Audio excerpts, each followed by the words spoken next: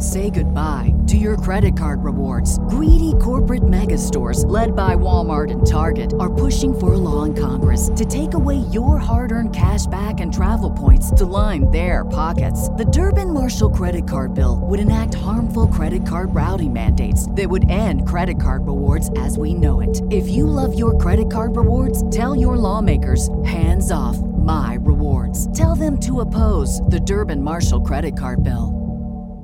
What's the easiest choice you can make? Window instead of middle seat? Picking a vendor who sends a great gift basket? Outsourcing business tasks you hate? What about selling with Shopify? Whether you're selling a little or a lot, Shopify helps you do your thing, however you cha-ching. Shopify is the global commerce platform that helps you sell at every stage of your business. From the launch your online shop stage to the first real-life store stage, all the way to the did we just hit 1 million orders stage. Shopify's there to help you grow. Whether you're selling scented soap or offering outdoor outfits, Shopify helps you sell. Wherever and whatever you're selling, Shopify's got you covered. Sign up for a $1 per month trial period at shopify.com/try. Go to shopify.com/try now to grow your business, no matter what stage you're in. Shopify.com/try. I got stuff for you. Holy moly. I need to get some snakes and release them around my house. But they love eating people. They love eating kids. These guys are the scientists of the supernatural, lecturers leaving lessons for inquiring laymen. They are applying the scientific method to a world that baffles science. They are the cryptids of the corn. Every day that you open your mouth, I know, right? I'm more convinced that you're abducted by aliens. No. And it just stood up. I mean, it just like kept going and going. And she goes, what the? These are idiots. I was laughing reading this because I already knew how you would feel. Idiot. What part of the story fits your balloon? Well, this isn't a UFO. But who else has big black wings and red eyes? Batman. Well, Mothman. Oh yeah, Mothman. Well, everyone, I think we know exactly what it is. So say it all with me.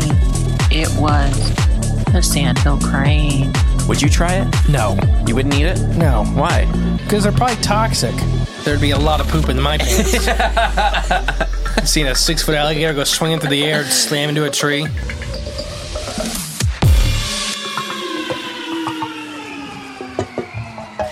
Welcome back to Cryptids of the Corn podcast. Yeah. I am the great, powerful mystery. I'm J-Clone21. I'm like, Michael, shh, you're not supposed to talk yet. You're not supposed to, baby girl, calm down. And as you have already noticed, Jay is not here. And there's two different voices. First off, what'd you go by? I'm J-Clone21. 21. Miss Emily is joining us tonight. Mrs. Emily is joining us tonight. And okay, let me get this right. That's what Jay's, the only thing he does on the show is announce people. It's the only thing he's done in 3 years, and I'm so bad at it. Okay. Award-winning, critically acclaimed, amazing author, a sea monster extraordinaire, good-looking hair, incredibly fast swimmer, we found out. Allergic to apples or apple-flavored things. Yes. Michael! Woo!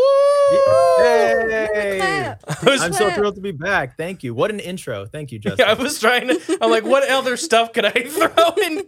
It started out really impressive, and then it just got like, yeah, he's allergic to apples, too. Don't forget that. You know? All right, well, that's... Everybody on the show knows that story. A classic story. So that's one. It's just, you're famous for that. Probably, besides Joel, our most repeated guest. Really? Ooh. Yeah, I mean, you've been on a lot of Patreon stuff too that the main crowd doesn't get to hear. A couple of live streams. Too, live streams, so you've definitely got up there. The only other person I could think of, well, Joel, but Joel's on the show he lives by us. He's on the show all the time, and then been around, gotten to come on the bus Yeah. Oh yeah, the bus ride, the critically acclaimed bus ride. Classic. I need to post some of the clips from that. I recorded a bit of that adventure. Oh, and I had the music blaring, and I had the lights on in the bus. And then you told let me off to pee. If you look to the right, you'll see traffic. I was doing. Oh my gosh! One more story before we get into it, because we get the only bad comments we ever get is we blabble. But it's an hour-long podcast. I don't know what you expect us not to talk. So we'll just sit here in silence. No, is when you told that cute waitress that Jay was famous. We told him we were famous, but Emily was sitting next to me. And then she starts looking at him, and she's like, and you're like, yeah, they got a tour bus outside. She peeks out, and there's a bus. And she starts a little flirting on Jay. And, oh, my gosh, it's fun to pick on him when he's not here. It's fun to pick on him when he's here. But no, Michael, so you're not just here to catch up, because we do that on the phone sometimes anyways. You're promoting your new book, and I just finally finished after probably about a year. You just had to force it into my hand, and I finally did. Your original book for the Winslow series. Yeah. I gotta say, it's really good. Thank you. I listened to it in one straight go. So that's good. Yeah, and I didn't want to stop. It's very That's a big compliment. Thank you. And I get bored pretty easily when it comes to not books in particular, but just, trying to keep focused on something like that. It's just any like podcasting, anything like that. It's just, but the way you broke up the book was amazing to me. Because to me, I don't know, at least for my brain, it made it much more easily digestible. That they're in these individually story folders, but it's still all tied together. Yeah. Does that make sense? Absolutely. Yeah. It has a unique sort of format. They're kind of, it's split into parts instead of chapters. I call them parts. Each one's its own cryptid story, but there's also an overarching story as well. They all connects at the end. And it's that through line of through the eyes of the reporter, I really much enjoyed too. It's not, even though part of the book is told through Winslow's eyes. Poor Bosco. You could have just left that part out. Poor Bosco. Yep. You could have just picked somebody else, couldn't you have? Well, turtle in Indiana. I was going to ask you who your favorite cryptid, what your favorite story was in the book. There was a lot of good ones. Okay, before I start into this, please tell everybody where to find your stuff, how to buy your books, how to support you. Well, my name is Michael Thompson. I'm an independent author and illustrator from Northern Virginia, and you can find all my stuff at michaelthompsonbooks.com. You can find me on Instagram at mthompson_books. We've got 2 books now in the Winslow Hoffner series, Winslow Hoffner's Incredible Encounters and Winslow Hoffner's High Sailing Adventures. And recently, the audiobook edition of the first book has gone live on a few different new audiobook platforms, including Kobo and Spotify. Spotify's recently gotten into the audiobook game. So I listened on Kobo for everybody at home, and I'll have all these links for Michael below. I like that app. Yeah, it's a good, For never having... It's the second biggest distributor of ebooks, at least, I think, behind Amazon. And so so that was, they're up there. Not a lot of people know about it. But anything not to give Amazon more money, I'm happy with. Yeah, it's a good app. But yeah, and then you're not just the Winslow Hoffner books. You have other books, the Orb series and Chicken Boy. Yep. And the art you do is amazing for that too. Thank you. Everybody needs to buy everything. And you go to conferences. Where's the next couple of people can come see you at? Well, the next one that I'm going to be at in person is the Frogman Festival, and I'm going to see you there. I was like, never heard of it. Never heard of it. I think by the time this posts, it will already have happened. So we'll have all kinds of fun adventures. The next one after this post will be Encounter Quest 2 at in Hamlet, North Carolina. That's April 13th. And I'm doing all kinds of other ones. And I'm going to be speaking at some. I'm going to be speaking at one in September up in Raynham, Massachusetts, called Cryptid Fest. Raynham, I think it's pronounced Raynham. Okay. In the heart of the Bridgewater Triangle. Is it? I'm going to move stuff around, so this comes out the weekend or the Wednesday before Frogman. Okay. Time traveling. Yeah. See us at Frogman. It's going to be fun. Yes. Yeah, it's podcasting. Special treatment. Special treatment Hey, ooh. for our goodest of pals. Aw. But yeah, no, Encounter Quest is going to be a lot of fun. Frogman's going to be a lot of fun. I mean, Frogman's Emily, like, I always joke, it's Emily's hometown's festival, literally. I mean, Cool. her dad lives... Like 20, 30 minutes away. No, he doesn't, Emily. Yes, he does. He lives maybe 8 minutes from Loveland. Well, Loveland, yeah, but it's been happening in Mason, isn't it? Never mind. No, it's Well, in this Loveland. This year it's in Loveland. Last time it was Yeah, somewhere she's else. right. It was I'm in thinking Mason of last last time, year. which Mason is Correct. like pretty... It's weird because Cincinnati is like this little hodgepodge of all these little towns that are right next to each other. So you can drive Right. for 2 hours of being in town, essentially, trying to get from one town to the other. So, but no, it's in Loveland this year at the Oasis, I think, Conference Center. The links are all below for all of our festivals. Go to the website, cryptidcore.com. Ooh, I'll also say that Cryptid HQ is one of the few places where you can get autographed copies of the book. So if you want a paperback that's autographed, Mike from Cryptid HQ, he's love got Mike. some on his site. And I've got a story for you, by the way, before I forget. Yes. I was at one of my book signings in December, the end of last year, and I was selling my book, and Winslow was kind of the feature there. And I was telling a father and a son about it. I said, "Oh yeah, it's a cryptid sea story." And then their eyes got big, and they're like, "Ooh, we love cryptids and stuff." Blah blah blah. And then we got to talking, and the kid, he was like 10 or 9, and he just loved cryptids. He was like a prodigy. He was naming the most obscure cryptids possible. He had the book. He was pointing out each of the creatures on the cover and knowing them. And I thought, and I thought that was amazing. And I told his father, Jeff, hi, if you're listening. I said to Jeff, you should listen to the Cryptids of the Corn podcast. You would really like it. And then he said, Cryptids of the Corn. I love that show. I've been trying to get my son to listen to it. And so that was in my neck of the woods. And so I found one of your listeners in the wild. How awesome at my is book that? signing. Yeah. And he cool. loved the show. And I said, yeah, hey, I'm on that show sometimes. So you may run into me when you're. Well, Jeff, if you're listening, thank you for listening. We greatly appreciate you. And like we said, we try to keep almost all of our shows kid-friendly for that specific reason. That's awesome. I thought you, for a second, you were going to tell me you ran into my nephew. No. Because he's over by you guys.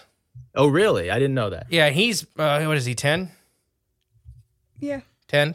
And he's a cryptid whiz. And I bought him all of your books so far. He's got the Chicken Boy and he's got the Winslow signed copy. So I thought I didn't know you did that. Thank you. Yeah.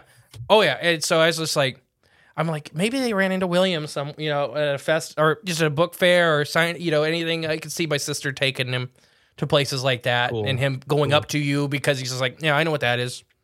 Ask Gambo. Yeah, I was blown away. Like he knew the globsters and stuff. I was like, whoa. I was like, nobody knows these. So incredible. That's awesome. Well, Jeff, thank you. Why don't you reach out, Jeff? If you send me a picture of you in Michael's book, maybe I'll send you something. Ooh. I don't make no money. I make no money off this show. I give away too much stuff. It's just that kind of ride. But yeah, the Frogman Encounter Quest is going to be a really cool one. And you're speaking at events. That's going to be really cool. Yeah. Is this your first year speaking at events?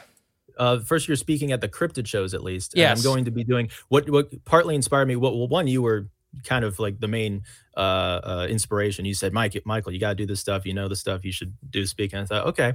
And then I got invited by the Library of Congress for a paranormal forum to go into to talk about my Winslow Hoffner series and the sort of the process of what inspired me. I thought, okay, I could do a show about how I adapted the cryptids for a cohesive narrative in a fiction story. And then as I'm preparing that, I think this is a perfect show for the in-person show. So I could do a live version of this and in-person version of this. And so that's kind of how it started. So I'm gonna start. Hopefully, you'll be seeing me pop up more as a speaker. I definitely think you'll do amazing at it. Thank you. I do think it takes a certain type of person to speak publicly, especially to keep entertainment. Because this is kind of, we're walking that line of education and entertainment when you speak at those kind of events. Because cryptids are fun, but people want to take seriously too. And I think you'll do a great job. You definitely have the gusto for it. Thanks, buddy. What I used to speak at was fishery conferences, and that was just information. Mm-hmm. You maybe were allowed to make 2 jokes before they would start looking at you like, all right, get off. But it was a bunch of like 60, 70-year-old white men, and like Yeah. three of them Prior would to be this, I've fun. been doing like superhero stuff for the Chicken Boy stuff. So I've been talking about Chicken Boy forever. I need to, I need to adjust. I need to adjust my mindset for the monsters, for the monster shows. Now, the Monsters is going to be a lot of fun. Mhm. So let's get into your first book, if you don't mind me. I guess spoilers, everybody. But I want to talk about the first book. I have not had the pleasure of the second book yet.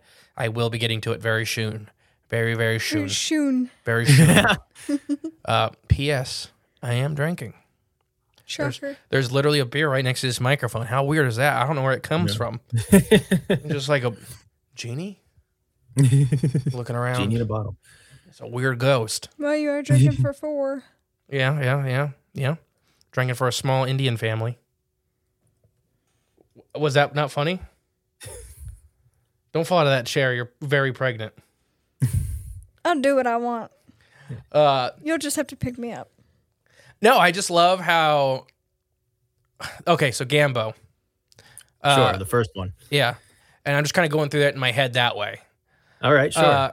We can talk about it. I love how they wrestle. I don't want to give away everything with the story, but how they walk away with a mutual respect. And so Gambo just kind of hangs around Winslow. Yeah. And is he just kind of in the area in the bay? It seems like, they're attracted to there because of him. Yeah. There's an interesting effect of Winslow kind of has a way with the creatures. Like he's like a Steve Irwin for cryptids kind of. And Gambo is our first introduction to the story. So we kind of have we're looking at it, like you said, through the lens of John Chaplin, our main character, who may or may not believe right at the beginning. But yeah, he does. Winslow and Gambo have a mutual respect, and there's an interesting sort of connection between the monster and the man, in terms of like, they both have gappy teeth. They got, particular things going on with their eyes and stuff. So it was an interesting way to start out. That was the first line that ever came to me from the book, which turned out to be the first line of the first book, which was, "Have you ever stared straight into the eyes of death and scoffed?" Okay, which one of Winslow's eyes are real? Like, which one is not damaged? They're both real, but his right eye is bulging always. Okay. So, I in my head, and it's probably my just creation. Just like Jay's dad.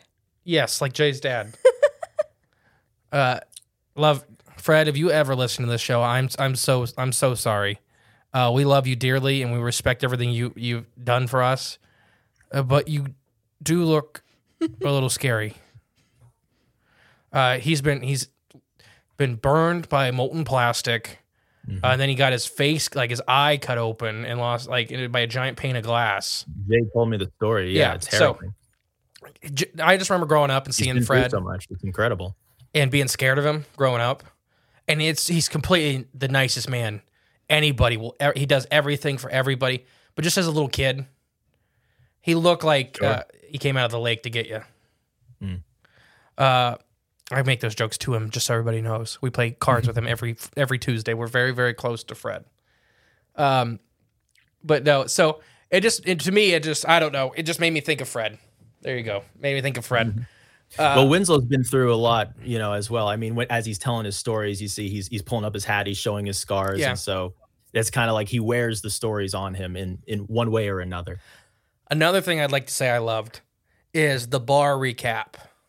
The kind of all these little these little stories or these little encounters, and there's just always that one glint that makes you look and be like, "Oh, that happened." Yeah. Paste the whole barn like into an balloon. artifact of truth every time. So usually there's some force of skepticism, and for a majority of the book, it's Ken Keeley, the cook and the owner of Keeley's Bayside Eatery, which is a place where we spend a lot of our time in the book. And so Winslow, as you say, he's got these little trinkets from his adventures where it like makes you question, or the characters at least, did this truly happen? Just he just happens to have it on him, every time. Like he said, like the cook accuses him of, do you come pre-planned? This is what we're talking about today, kind of deal. Yeah. And he does. Yes, I get that. I literally stick things in my pocket to talk about. Like, I have this little toy dusky shark. I wonder how that got there. Yeah. And no, I thought that was, I love that. And then the mermaid story. And are you laughing at me? No. I can't see it because you're The behind mermaid the is iPad. one of my favorite stories. I remember, I love the first line from that story that came to me was the exchange between him and the cook. And Keely's like, do you honestly expect us to believe some pretty mermaid had the hots for you?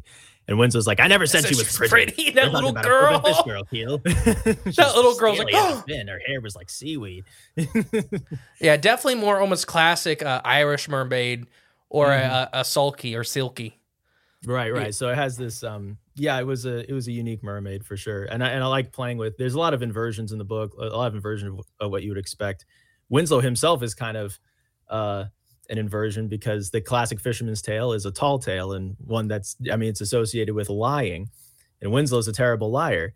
You see him try to lie later on in the book, and like when he's talking to Scialpi. They're not journalists. Villain. Yeah. She's literally she's taking notes and has a camera around her neck. Is that a press pass in her pocket? Mm-hmm. That was funny. I did get a chuckle out of it, and he's just standing there on the other boat, just like, come on, okay. Like, yeah, we're all done. He has him here, in the newspaper too, and he's like, there you are. And Winslow's like, that ain't me.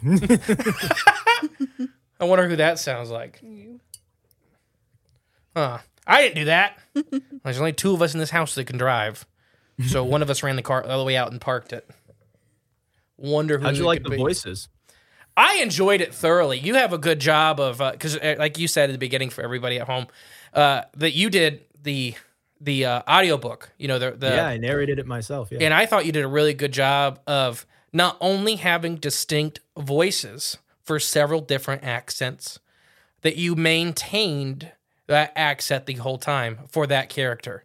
There was never a big, there's no fluctuation. It sounds like the same person through the whole thing, which is something I cannot do. And I can't do accents, and Jay can do accents better than I can, but that's something that you people who have gone to conferences have heard it, where me and Jay will talk in accents, and it just turns into something else after 2 minutes. Like, it just melts into something. And you did an amazing job of holding that character through the entire book. Thank you. Yeah. I've got I've got all kinds of little test videos in my phone of figuring out the voice of different characters like Millie and stuff, and blending different sort of dialects and it's not only the accent, you're right. It's kind of it's the personality and the cadence, way you do it, the way and they also talk, the way you hold your face. Yeah.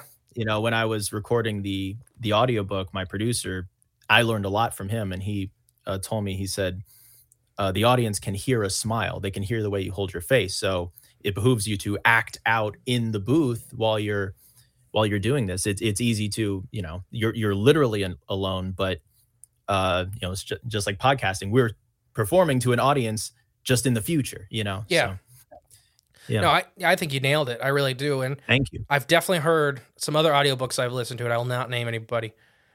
They should either have had somebody else read some parts, and I know I couldn't do it. I mean, these people have heard me try to do an accent, and it's 90% of the time, if I'm trying for something else, it ends up Australian. If I'm trying for Australian, it ends up Japanese. No idea why. It's just probably because I've been kicked in the head too many times by horses. Just all the wires. Well, you gotta. across. If you're trying to do one, you should aim for the other. Doesn't work. Then I have a stroke. Then you'll calibrate. See, then I have a stroke and I take a screenshot. There's my one J liner. Because he's always got anything is possible. Who knows? Wait. Who knows? Anything could be possible. There, he's with us. Oh, Michael didn't hear that. It was the soundboard. It was Jay talking. Yeah, I heard it. It froze up for a second. That's probably because I was about to say, there's Jay. He's coming in right now. Yeah, he's coming in. Just for that one line. Just for that one line, he peeked in. Oh, gosh, Jay. We miss you. Rest in peace. All right, so we covered. So with my question with rest in peace. My question with Gambo is he Winslow's pet? Yeah. Gambo because he's out the back of his property, Winslow's right? Dog. It's kind of a man and his dog in a way. Yeah. I won't ruin the ending of the book, which is amazing. Oh, thank you. Yeah, that's a cool. I know exactly what you're talking about just by the way you're holding your face. Yeah. So that is what made me come to that conclusion. Is that it's like he's like a really big fire breathing pet. That's exactly right. The fire breath was a fun component of Gambo. Gambo's one of those cryptids or globsters that there's so little known about them that there was extra room for creative license, and so the fire breath was kind of something that I wanted to do. I like starting out, just as a writer, I like starting out my fantasy stories, especially with the most unbelievable concept possible.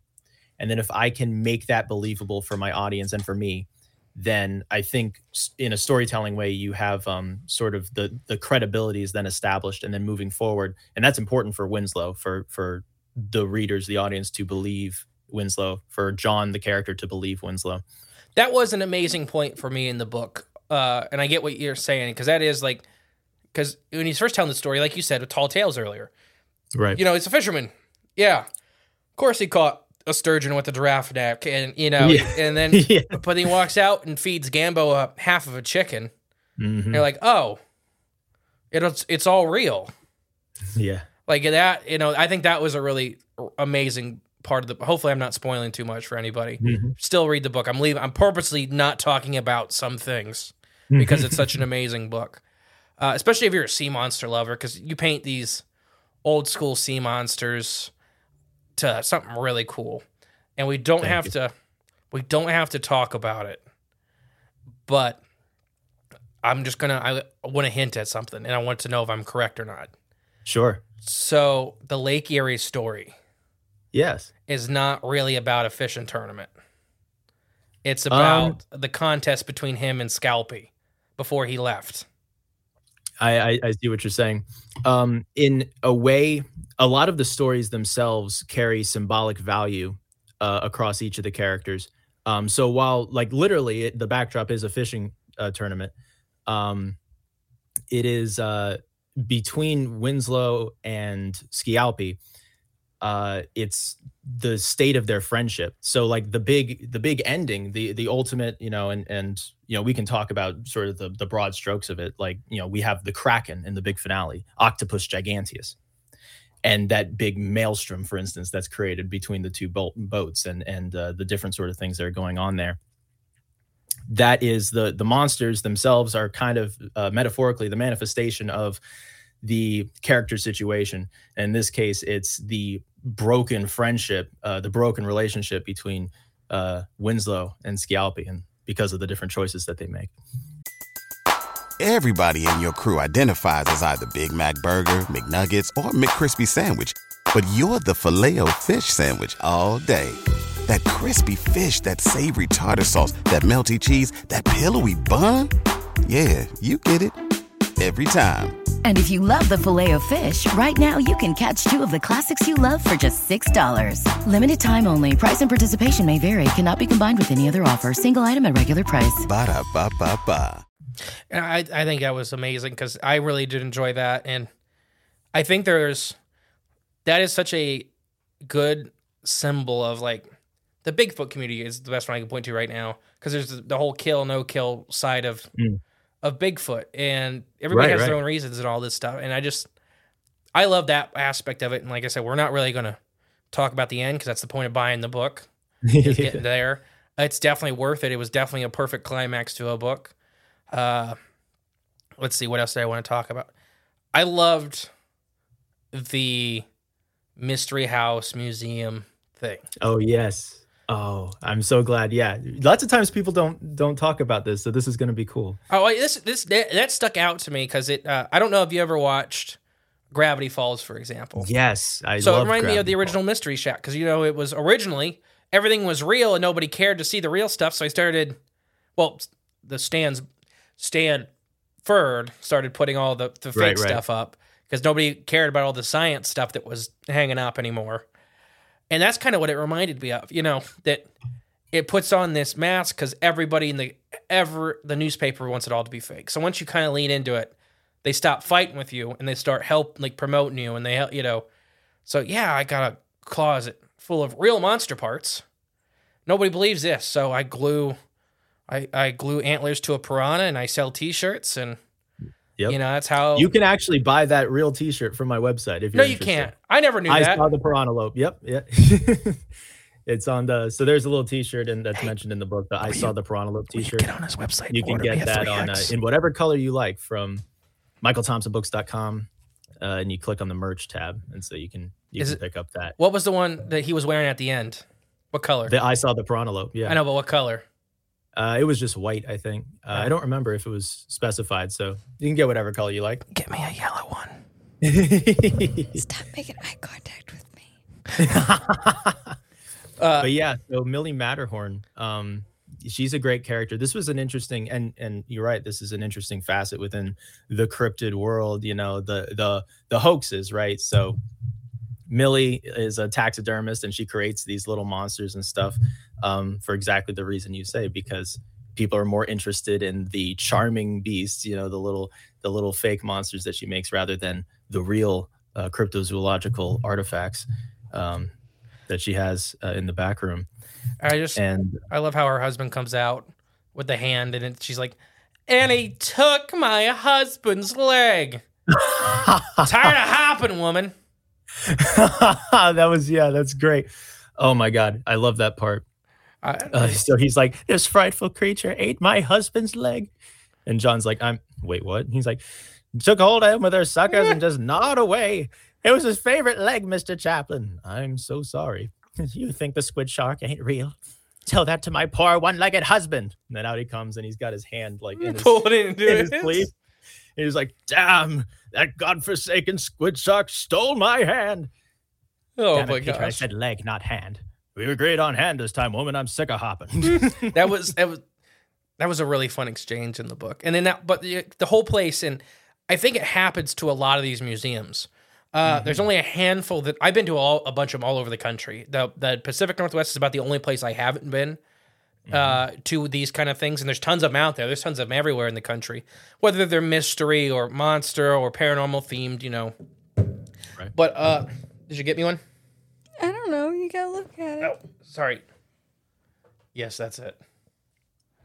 Yes, I would like that shirt, please. Emily's actively buying merch off your website as we're recording this episode.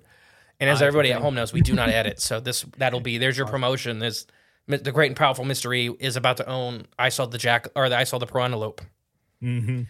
One day I would love a real piranhalope on a plaque, like in my office. I think that'd be so cool. So, side note, I used to make fur-bearing trout. You did? Mm-hmm. Oh my! This is the first year of us doing the podcast. There's still a couple of them in museums. I would. Somerset, Kentucky has my biggest one. How cool! It's like a 3 foot long. I've got a little figurine up there, but I don't have a full size proper fur bearing trout. Maybe, actually,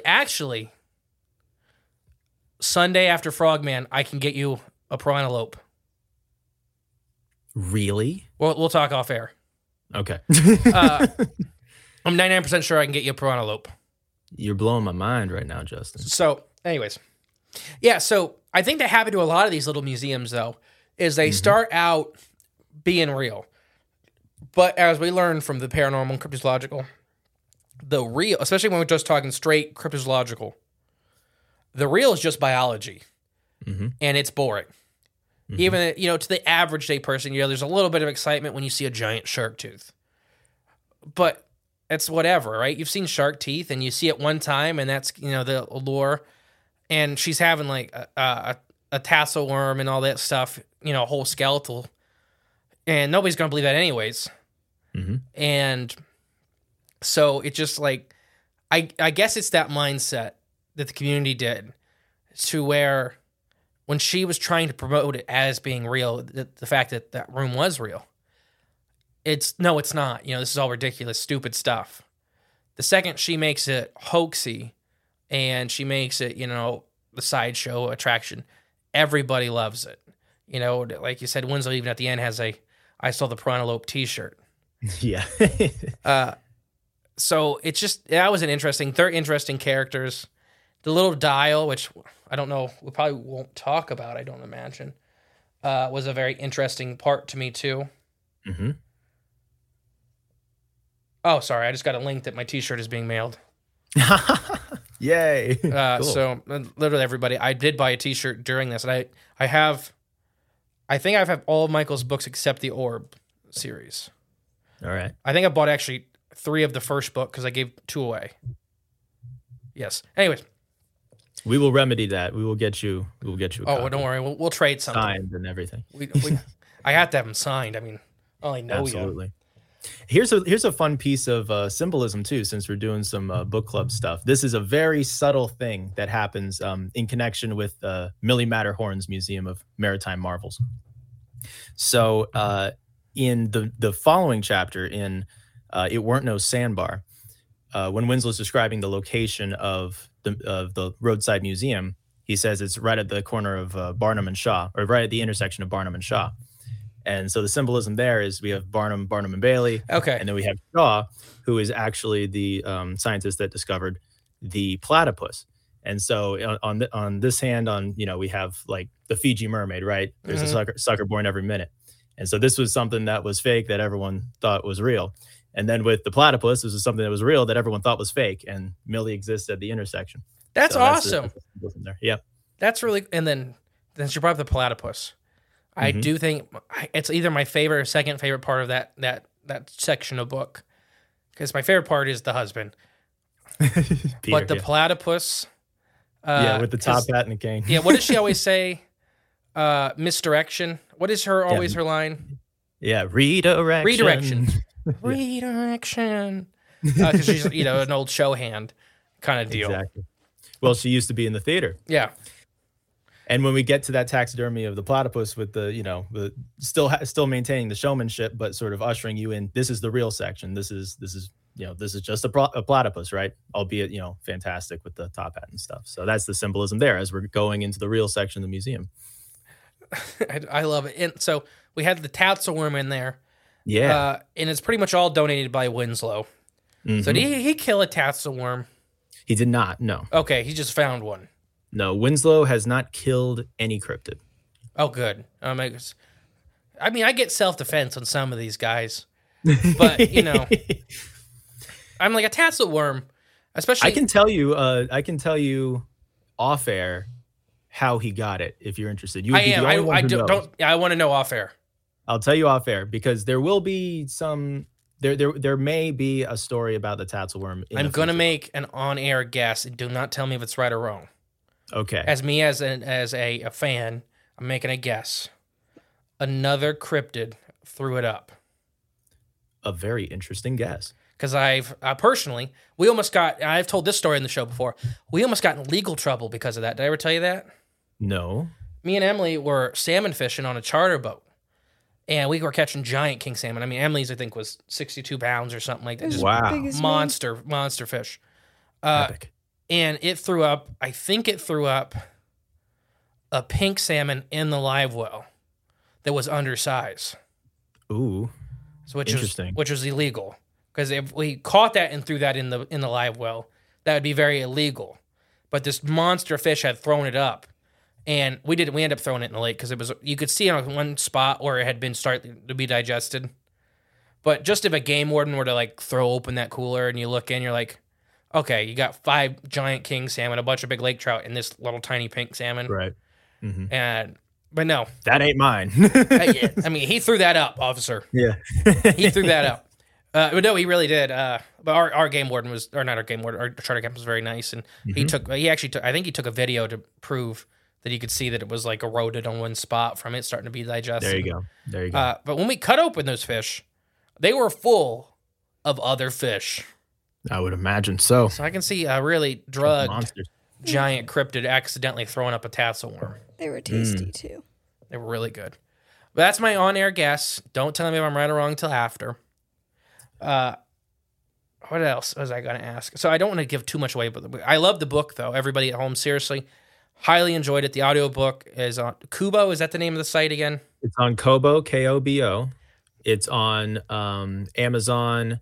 It's on iTunes, and it's on Spotify is the big one. If y'all have Spotify Premium, I would love for you to listen there because they're brand new to the audiobook game. And everybody, once you listen, 5-star review, some nice comments. I think I'm the first official 5-star review on Kubo or Kudo. You are the first on Kobo. Yes, you are. Thank you. Yeah, and I'm going to be...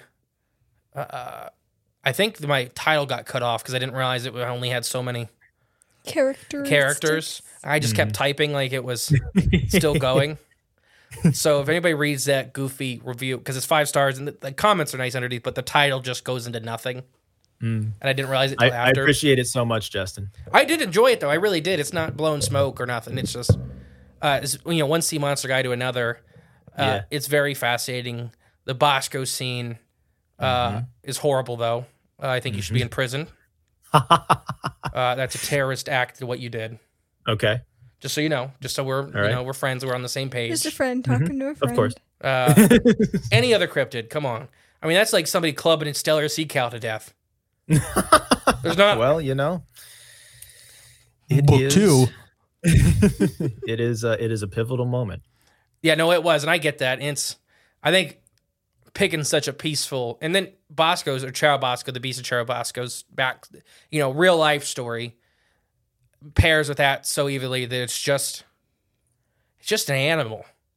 I think you did a great job in that in the book too. That even though they're fantastical animals, they're still just animals. Mm-hmm. They're not, even though they're huge and scary, they're not monsters. They're just trying to live. And pretty much everyone that, got violent because it was messed with first.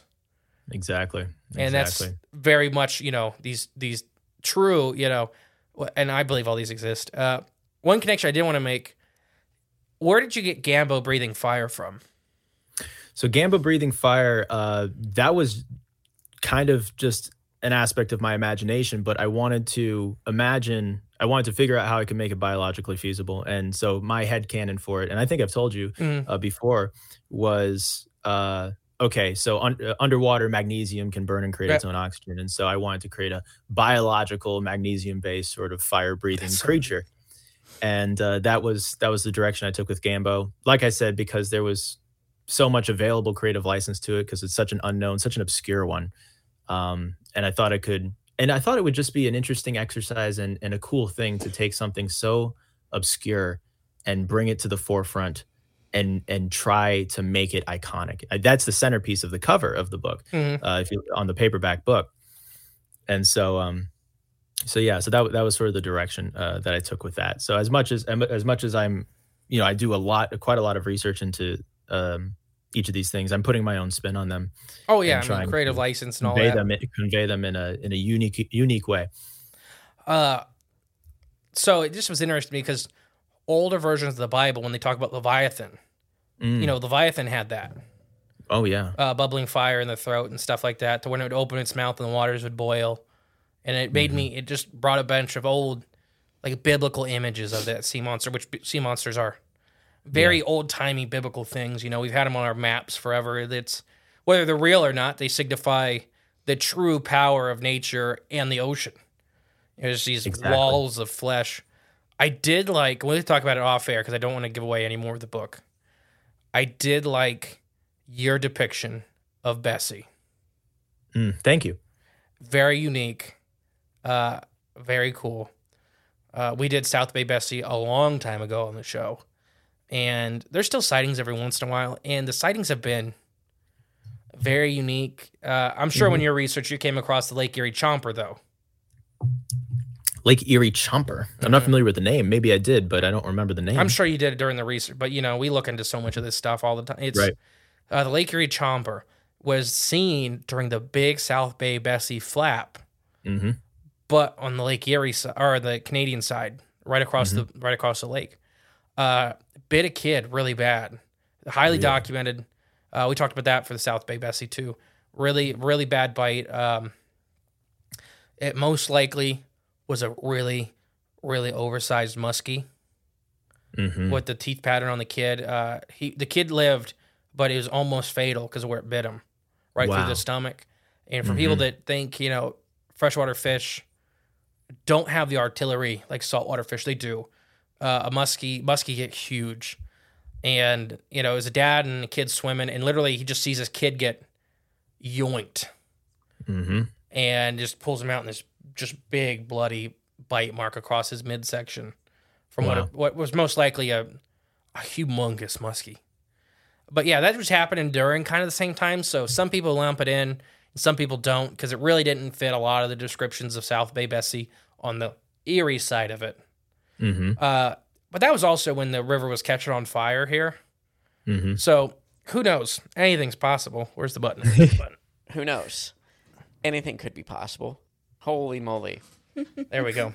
There goes Jay walking in the background again. Man, he's fast. I keep trying to catch him.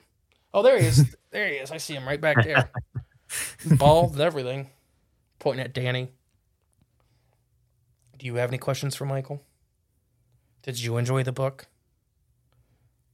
You can talk. People, it's an audio base. Yeah. People don't know you're shaking your head. Hear the air. No, these are expensive bikes. They better not hear the air. No, but I mean, you've not read Michael's book. I have not. Yeah, so that was the joke. We'll get you one. We'll get you one. Don't worry. And you read a lot, though. You read a lot more than I do. Yeah. Or at least a lot of different stuff. I read a lot of like the monster books and stuff like that. Well, for research. But anything that we left out that you want to add to people, because I'm trying not to do everything in the book, obviously, because it's people need to buy the book. Oh, sure. Well, I'll just how about I ask you, like, what questions do you have now that you've read the first book going into the second book? I definitely. Yeah. Can I talk about the hunters? Sure. Okay. I just don't want to, there's just the whole side plot of where he came from, what his job was originally, dealing with these creatures and these hunters that still exist for these monsters. Way before we met you, a long time ago, we did an episode called the Cryptid Containment Program. Ooh. It's on Patreon, one of our older Patreon episodes, where I had this thought that there's this group of people out there like you have in your book. And I'm not the first one, you're not the first. This has been thought for a long period of time that there's some organization out there rounding these things up for whatever reason, So, and I get like the Kraken at the end, I get why that would be scary to some people, but the big turtles and, why would they be out there hunting? Like, what does a 6 foot tall turtle matter besides being a 6 foot tall turtle? Mm-hmm. It's just a turtle. It's just, it's not breathing fire. It's not killing people. It's just a turtle. But I guess that was a really interesting, and I'm very excited to see how that progresses moving into the second book. And there's little, hints that they, they're very cryptid, maybe even paranormal related, the joke about aliens and stuff like that. And then these weird pieces of technology they have, which is, I really find fascinating. So I guess I don't have questions that I don't think will be answered in the second book, if that makes sense. Or moving in through the story, whether it's second, third, fourth book, whatever, because I'm very excited for how you painted the storyline. Oh yeah, your instincts are correct. We do get deeper with the agency, and there is a uniting force across all these seemingly disconnected styles of creature that makes them group together and makes those certain pieces of technology work, or sometimes work, as we see in the book. So there's a uniting factors, like even though this is a turtle, this is a Kraken, it's like what unites them, and we go deeper into that in the second book and beyond, for sure. Very interesting. And it's like I'm trying to think, there's some programs like the modern day Monsterverse, to where they show that these titans, there's titans of all species, of all family groups, and it's something that kind of makes them a titan, from one little click, but so they're all connected, with all that. And I do kind of get that feel, so I'm super excited to see what that actual underlying connection with a giant turtle and a fire-breathing crocodile and an octopus the size of the state of Wyoming. So that's exciting. And then a big sturgeon. Just a big sturgeon, right? It's just a big sturgeon. It kept coming. That's all it was. And coming. No, so I'm trying to think of what other questions. I'm very confident that all of the questions I have are just related to how the story's progressing, and I think they'll all be answered. There's nothing from you as an author standpoint that I think won't be answered, if that makes any sense. Of course. And It's I don't like want to cliffhanger like question. Yeah, but purposeful. Yeah. You know, like we watch TV shows and we read books and stuff, and sometimes there's just these little threads that don't go anywhere. And I'm trying to think of a recent. Well, The Outer Range has a couple of those that not upset me. I'm like, then why did we even talk about this? If we're not moving forward with this as a story aspect, why did we even bring this up and spend, 20 minutes on it in one episode when it's like, I don't know. For sure. Everything whenever I write, I'm very conscious of the time I'm taking up. Everything is extremely purposeful, down to the choice of words. So, and I think you do an amazing job, and there's a reason you're having so much success with this stuff. It's because it's good. Thank you. I mean, it's good. It started all with you drawing a chicken boy. That's right. Yep. Mm-hmm. Yeah. I think I have questions about the machinery. I have questions about, how Hammy is going to come back and how I don't even remember her real name. I'm going to be honest with you. It's Becky Hammy. Hamron. Yeah. No, it's Hammy. It's Windblow calls her Hammy at the end. Well, we call her Hammy, Well, because they got an argument about names. He's like, Hammy. Yeah. Oh, nope. Hammer is fine. Because it's just that guy. I don't know. It's just funny to me. Yeah. Do you have any questions for Michael as an author? No. You sure? You were very talkative this episode. You just want to sit in on one, didn't you? It's been a while. It has been. Since the last time they made me ban your episode publicly. Mm-hmm. Because people just can't stand you for some reason. Must be the way I describe stuff. Oh my gosh. Cryptid Bingo was really fun the other night. But Michael, please promote yourself all over again. Is there anything else you'd like to add before we get to that, though? Well, the second book is out as well, and we get into some cool Celtic stuff, some really neat cryptids, which I think could make a whole neat episode if you're interested. We have some called the Afonk. We have one called the Dobarku, and of course the Loch Ness Monster. I don't know if you've heard of that one. No, I've never. No way I've done 10 hours of it on this show. And the first 3 hours are just describing how the lake is formed. Mm-hmm. No but way. Yeah, check it out. That's the audiobook is a really great way to catch up. We don't have an audiobook for the second book yet. My producer's between studios, but I was going to ask, is that planned though? Is that in the pipeline? It is planned. I was speaking with him today about it, and we're going to see what we can do. But he is between studios, so it's a bit of a question mark as of now. But they're available. All of them are available in ebook and paperback. The first one's available in audiobook format, which I narrated myself on Spotify, Kobo, Amazon, Audible, all those platforms. Pick your favorite, and please leave reviews. I'm definitely looking for more reviews. Leave reviews. Mm-hmm. I think you should have, though, just a suggestion, you should have Jay read the next one for you for the audio. I would love to have Jay read it. Yeah, no, you we can get Jay a code of for this one as well if he's interested. No, I mean like read for it for the recording. Oh, for the recording? Oh yeah, that would be great. He'll just do it. He'll sit right there and do it for you. Sure, that would be a good little ad, good little promotional vignette. You don't want me to read it for sure. I can hardly read, let alone read and speak. No, and I'll have all the links below, everybody. But please, those 5-star reviews matter a lot. It takes 10 seconds. It really does change. How the algorithm pushes things, how selling and all that happens, and it really. That's exactly what we're looking for. Everything's on michaelthompsonbooks.com. You can click the book section and see all the different series going on. I'll tell you what. Find your next favorite adventure. If anybody shows up at a conference this year wearing a I Saw the Piranhalope t-shirt, I'll give you a Cryptids of the Corn t-shirt. Ooh. Oh my, that's very generous. Let's see how it goes. But, Michael, never mind. That was not a fun game for Michael to play. I was going to say, if he has anybody come up in our t-shirts, he has to do the same thing, but that's not fair. There's a lot of t-shirts. I don't have t-shirts. I'll give you something for free for sure. Okay. Because I'm like, there's a lot of I've mailed a lot of t-shirts. I got some fun free stuff. I don't have the t-shirts on me. I got a distributor doing that, but I got some free stuff. I'll give you something free for sure. Awesome. If Justin sent you, absolutely. If you're a friend of Justin, you're going to get something at my table. There you go. And it's amazing. Thank you, Michael, for coming on. Sorry it took so long. We were just in that weird spot. Your new book came out, and it just was like, we got in this weird spot of just being hyper busy and you kept texting, and I just felt bad because it's just like, and I just had Emily just put, there's a date that this releases we had the date scheduled when it releases way before it was recorded. So I'm like, that'll force me to get it done. That was an amazing feature. It's coming out this day, but we're recording. I don't know when we're recording. It's coming out it's just got to be at least 2 hours before this.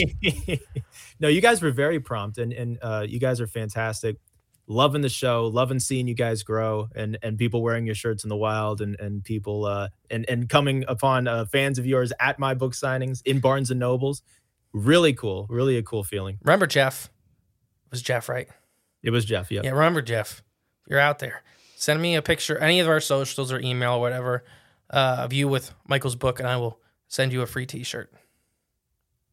All right, Michael, you know how we like to end this. We're going to count down from 3. We'll all scream bye, and then the outro will play. Are you ready? I'm ready. Oh, I got to move. Oh, gosh, so much noise. 3, 2, 1, bye. Bye. Hey guys, thank you for listening to Crib is the Corn podcast. Remember, the best way to support the show is share it with a friend. But if you are craving more of the J clones and more from Mr. E, there's always extra content on Patreon and our paid member space on cryptidsofthecorn.com. We'll catch you next time with more exciting, fun, and informative information. Bye.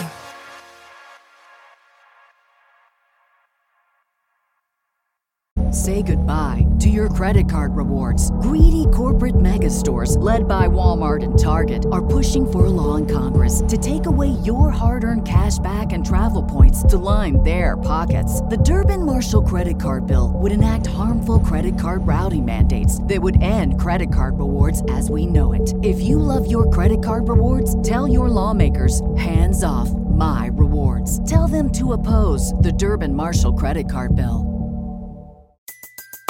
Everybody in your crew identifies as either Big Mac Burger, McNuggets, or McCrispy Sandwich. But you're the Filet-O-Fish Sandwich all day. That crispy fish, that savory tartar sauce, that melty cheese, that pillowy bun. Yeah, you get it. Every time. And if you love the Filet-O-Fish, right now you can catch 2 of the classics you love for just $6. Limited time only. Price and participation may vary. Cannot be combined with any other offer. Single item at regular price. Ba-da-ba-ba-ba.